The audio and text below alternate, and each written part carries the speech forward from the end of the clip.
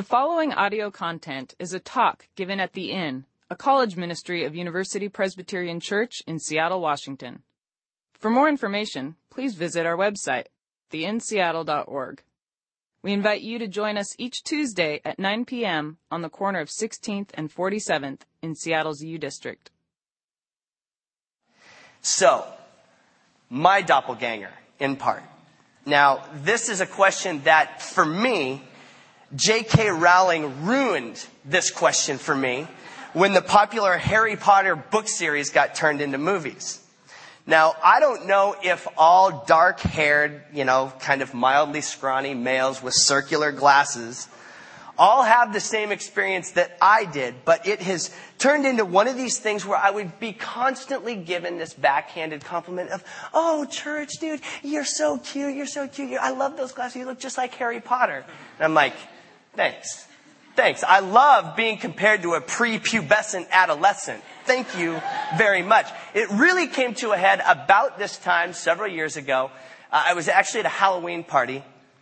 Okay, but it wasn't a costume party. We're hanging out, just being adults and doing our thing. And these kids were coming to the door and we were handing out, trick or treats. And so, doorbell rings. I go to the door enthusiastically. I mean, I'm down with trick-or-treaters or whatever. So I go to the door and before me is this witch. Okay. And before she even says trick-or-treat, she just goes, "Wow, you're an awesome Harry Potter." Okay. Much to the chagrin of my normally clothed self, I was not in costume, and much to the delight of my friends that were there that did not let me live that down the rest of the evening or ever, for that matter. So I say this to say that it's probably not because of, both mine and HP's manly physiques that we are likened to each other, but rather because of our glasses. There's something about these round glasses that I get all this crap about having the HP look-alike. Now, to be fair, lest I complain too much about this, I did actually try to change the style of my glasses several years ago and went with more of the cool rectangular ones, but they just happened to be Nike, and then people gave me crap about selling out to the man, and that disturbed me more than being likened to HP. But what I want us to get at in sharing all this is that I need these glasses to see.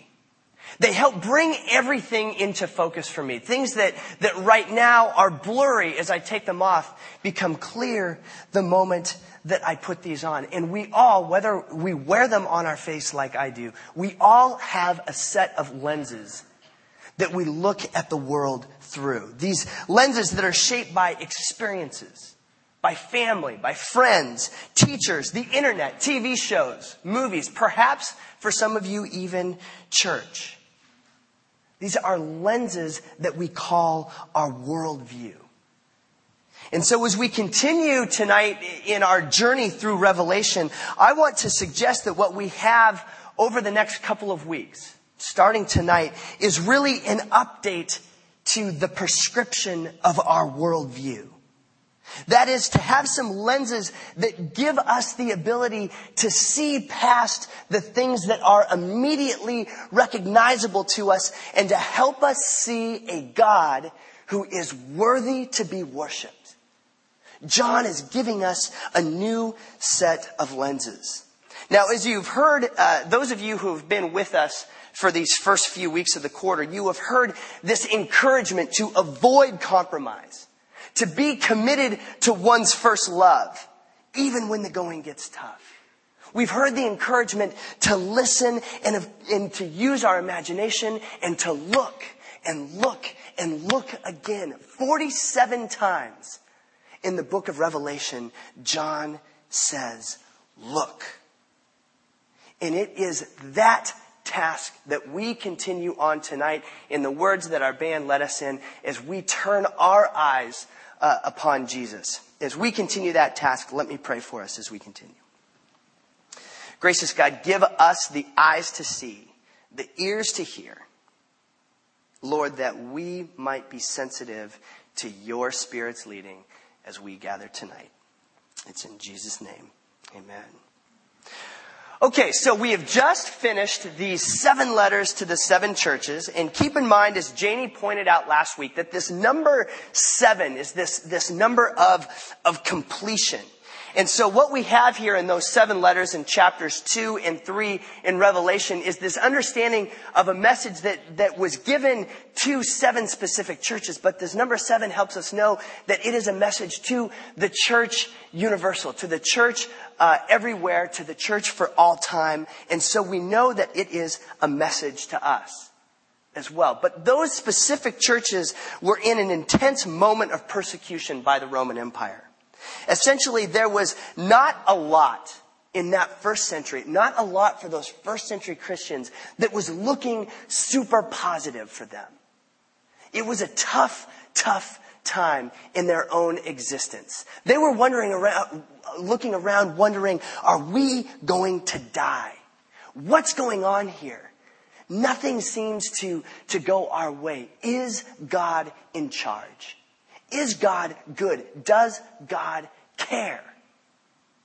Likely some of the questions that were going on in the heads of those Christians that were living in the first century. Now, while we might not face the exact same type of persecution that those folks would, we do have similar questions, and we do see a similar type of chaos in the world, don't we?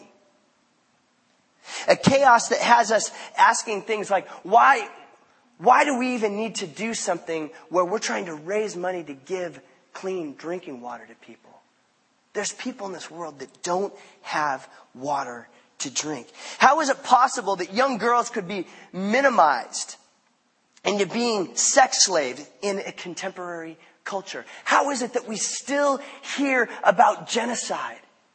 How is it that we still find ourselves wondering, is God in charge? Is God good? With the lenses that we would normally use as we look at the world, there seem to be a lot more questions than answers. So John wants to give us this new set of lenses as we begin chapter 4. And as we read this, I invite you to see what John saw, to use your imagination. Now, this is going to get a little bit crazy. And that's why our imagination is required. So feel free to follow along. We'll have the words up on the screen. But also feel free to just close your eyes as you hear this and just try and picture what's going on in your head as we try to see what John saw. I'm going to have Kelly Toma read the text for us. After this I looked, and there before me was a door standing open in heaven. And the voice I had first heard speaking to me like a trumpet said, "Come up here, and I will show you what must first take place after this." At once I was in the Spirit, and there before me was a throne in heaven with someone sitting on it. And the one who sat there had the appearance of jasper and ruby. A rainbow that shone like an emerald encircled the throne. Surrounding the throne were 24 other thrones, and seating on them were 24 elders. They were dressed in white and had crowns of gold on their heads. From the throne came flashes of lightning, rumblings, and pearls of thunder. Before the throne 7 lamps were blazing. These are the 7 spirits of God. Also before the throne there was what looked like a sea of glass, clear as crystal. In the center around the throne were 4 living creatures, and they were covered with eyes in front and in back. The first living creature was like a lion. The second was like an ox. The third had the face like a man. The fourth was like a flying eagle. Each of the 4 living creatures had 6 wings and was covered with eyes all around, even under its wings. Day and night they never stopped saying, "Holy, holy, holy is the Lord God Almighty, who was and is to come." Whenever the living creatures give glory, honor, and thanks to him who sits on the throne and who lives forever and ever, the 24 elders fall down before him who sits on the throne and worship him who lives forever and ever. They lay their crowns before the throne and say, "You are worthy, our Lord and God, to receive glory and honor and power, for you created all things, and by your will they were created and have their being." Okay, crazy. Crazy. although I couldn't help but notice once again the rainbow that shone around in an emerald circle like the phone. It's a double rainbow all the way. Double rainbow, oh my God.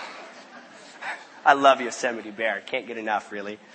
Okay, so this is one of the places, I believe, where people stop reading Revelation because the imagery becomes just too overwhelming and it's too far outside of our ability to comprehend, especially without imagination.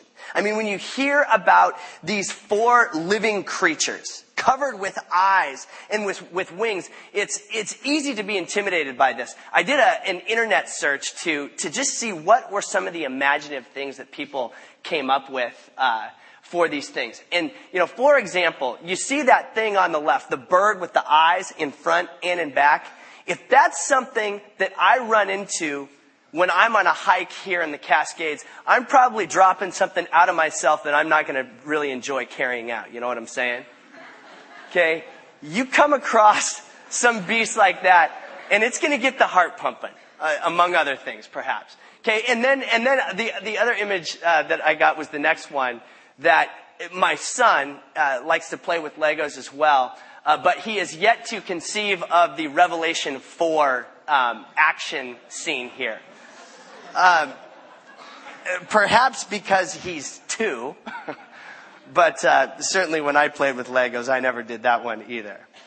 But I get why people give up on Revelation. If this wasn't in the Bible, this is the type of literature that sounds like something out of Dungeons and Dragons or Wizards of the Coast or something like that. You think this stuff is weird, right? Well, come back in the next couple weeks because, friends, you ain't seen nothing yet. It gets even weirder from here. Thankfully, Janie's going to take on next week and then Voy the week after that. So come and hear what they have to say because I'm going to really enjoy it. But let's stay with this for a second. Let's see if we might be able to use our imaginations and simplify this a little bit. Okay, so I want to share a few brief reflections with you that I think, but before I share with you what I think this means for us individually and as a community. So, what I want to do is break this down into what I might call the 4 of Revelation 4. Okay, now there's probably more than this, but there's really 4 images within this big image that I want to unpack for us tonight. Okay? First is this image of the door. And the first verse that we heard or saw says, "After this I looked, and there before me was a door standing open in heaven." And that's what I want to talk about. This door. This door that is open. When I'm walking home after a day of work, I live just down the road here.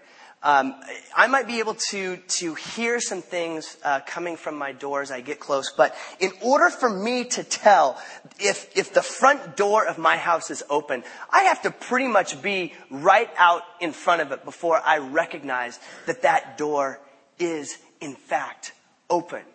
And usually it's at that point that I get the best greeting that anybody could ever receive. My little 2-year-old redhead comes out going, "Daddy, home! Daddy, home!" Coat off. That's the first thing he does. Take that coat off. He wants me to be home. But it requires proximity for me to note that door is open. I have to be close to see that the door is open. John sees an open door. And he sees this open door in heaven. And what it tells us is that John is seeing this door that communicates heaven is near.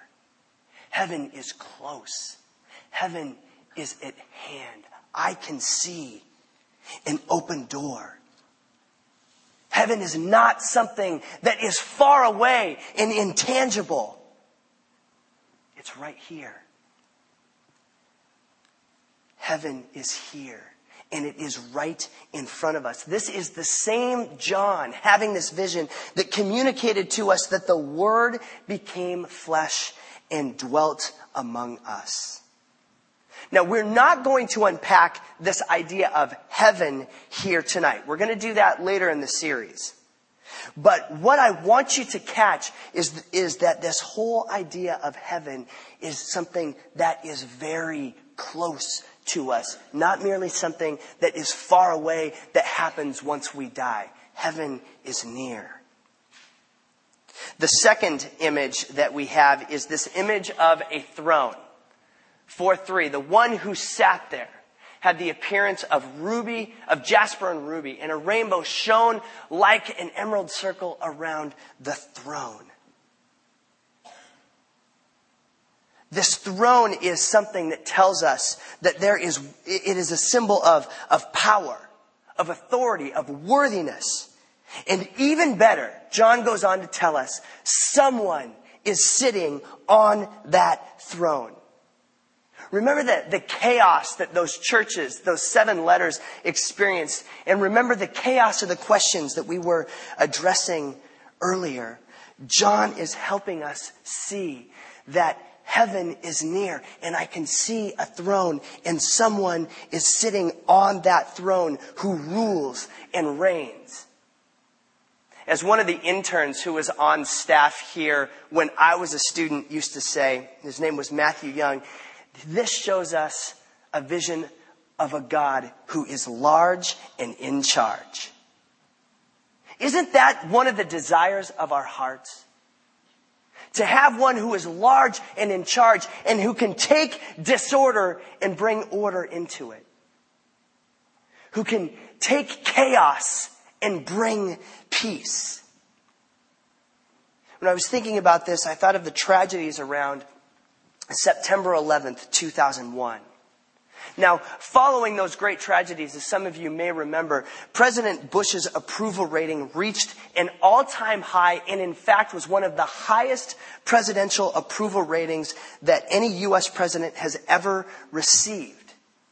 You see, people were looking for some order in that time of great chaos, and the president provided it with a swift and decisive response. Of course, firefighters and policemen became instant heroes for the order that they provided in the same chaos of that great tragedy.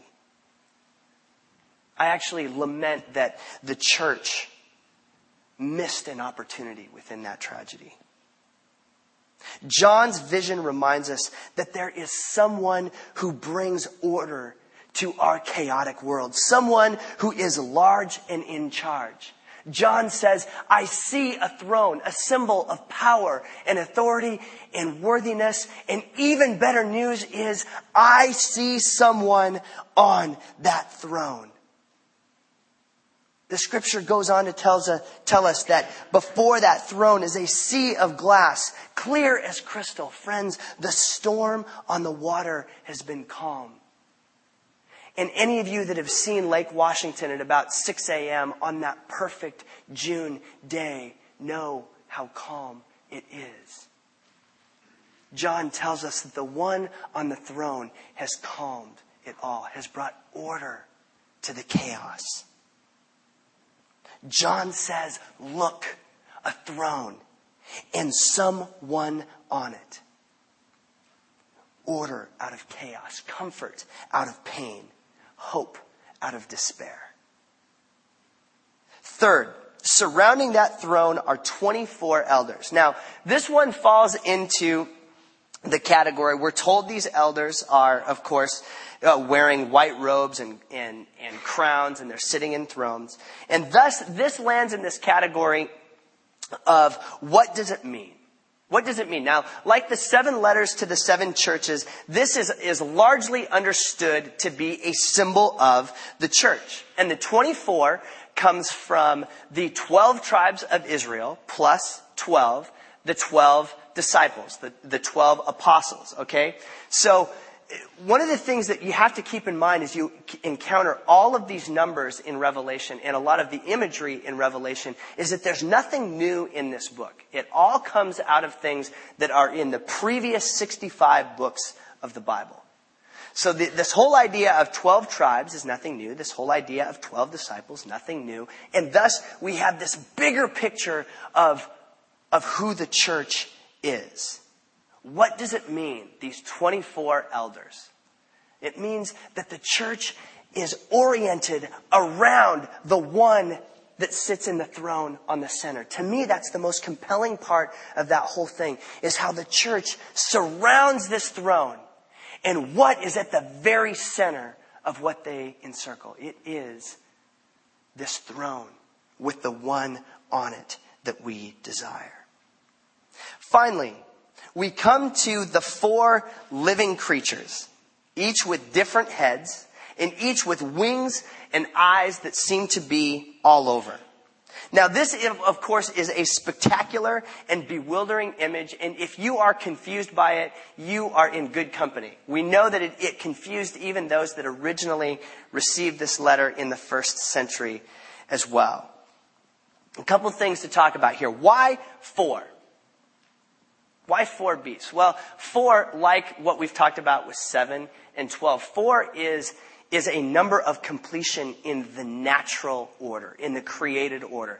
To illustrate that, I would say north, south, east, and west. This number 4, this symbol of 4 as symbolizing a natural completion that is captured by those beasts. Okay, so that's what 4 means. Why the eyes?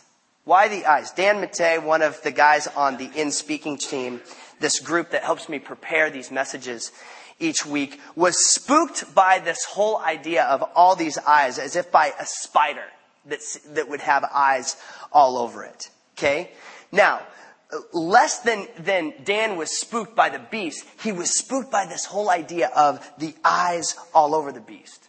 Now, I think it's a good question.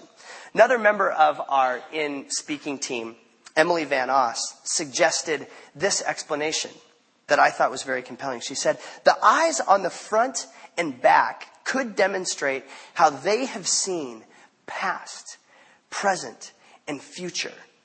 This is why they are able to praise God.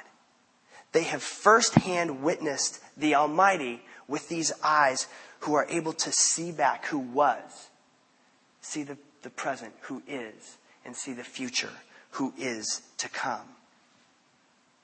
I'm drawn to this quote because it's consistent with what I understand these 4 creatures to be doing. And that is, they are worshiping. All of the created order is worshiping. They join in with these churches that are worshiping. And then these 4 symbols are saying, we're worshiping too. In a fantastic way, with all these eyes that see back to the past, that see into the present, that see the future, they're saying, we are worshiping the one who sits on this throne because he is the Almighty. This one is worthy to receive glory and honor and praise. It is this symbol of life as worship. So what does John see? What does John see in chapter 4? He sees a door in heaven, a door that is near, and one sitting on the throne in the center of the church, and one who is worshipped. So what? What does this mean for us? What do we do with these fantastic images even now? It means for us that we need to look through an updated prescription.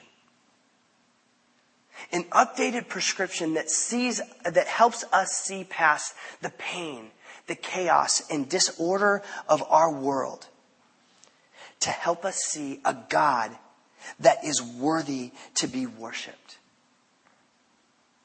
We need to see through a new prescription. What are you seeing? What are you seeing? If you close your eyes and imagine a throne, the throne of your life, what is on that throne in the center of your life? Let me take a guess at what that might be. The thing that often sits on the throne of our lives is that thing that consumes your thoughts. Perhaps it's your grades, a major, a job, an ex-boyfriend, a future girlfriend, your phone. What is the thing that consumes your thoughts, that consumes you? That's the thing that's on your throne. The thing that is on your throne is that thing that you would do anything for. That you would give up anything for. Perhaps the thing on your throne is the thing that you would do anything to have it removed. The things you obsess over are the things on your throne. You see, whatever it is on that throne is what you worship. Now, worship is not just what we do when we gather here to sing songs and be in community with each other and hear some clown like myself get up and speak. Worship is what we do with our lives. Worship is that giving up everything. And what John wants us to see is that the chaos that we first see in our world, those things that might seem most obvious to us, are perhaps not exactly what they seem to be, because there is one who is large and in charge and who sits on the throne. And so, friends, our challenge is to have a prescription that allows us to see and trust that there is one on that throne that is so near, that transcends what we can immediately see. So we seek to live our lives as people that see our role as citizens of a kingdom ruled by that king on the throne. Worshiping God with our lives means living a life consumed by love. Investing our entire being, like those four creatures, investing ourselves into building up of this God's kingdom. A kingdom that is ruled by freedom and redemption. So what's on your throne? What's on your throne? Let us be people who look and see the one who is worthy. To see the one Lord and God who is worthy to receive glory and honor and power. For this God created all things. And because of this God on that throne, we have life. Let us pray. Lord, update our prescription. Give us lenses that we might see that you are large and in charge in the chaos of our lives. Lord, help us see you in all things. Help us see and know and experience that you are near. Lord, we long to know you. Help us to see you and hear your voice. In Jesus' name, amen.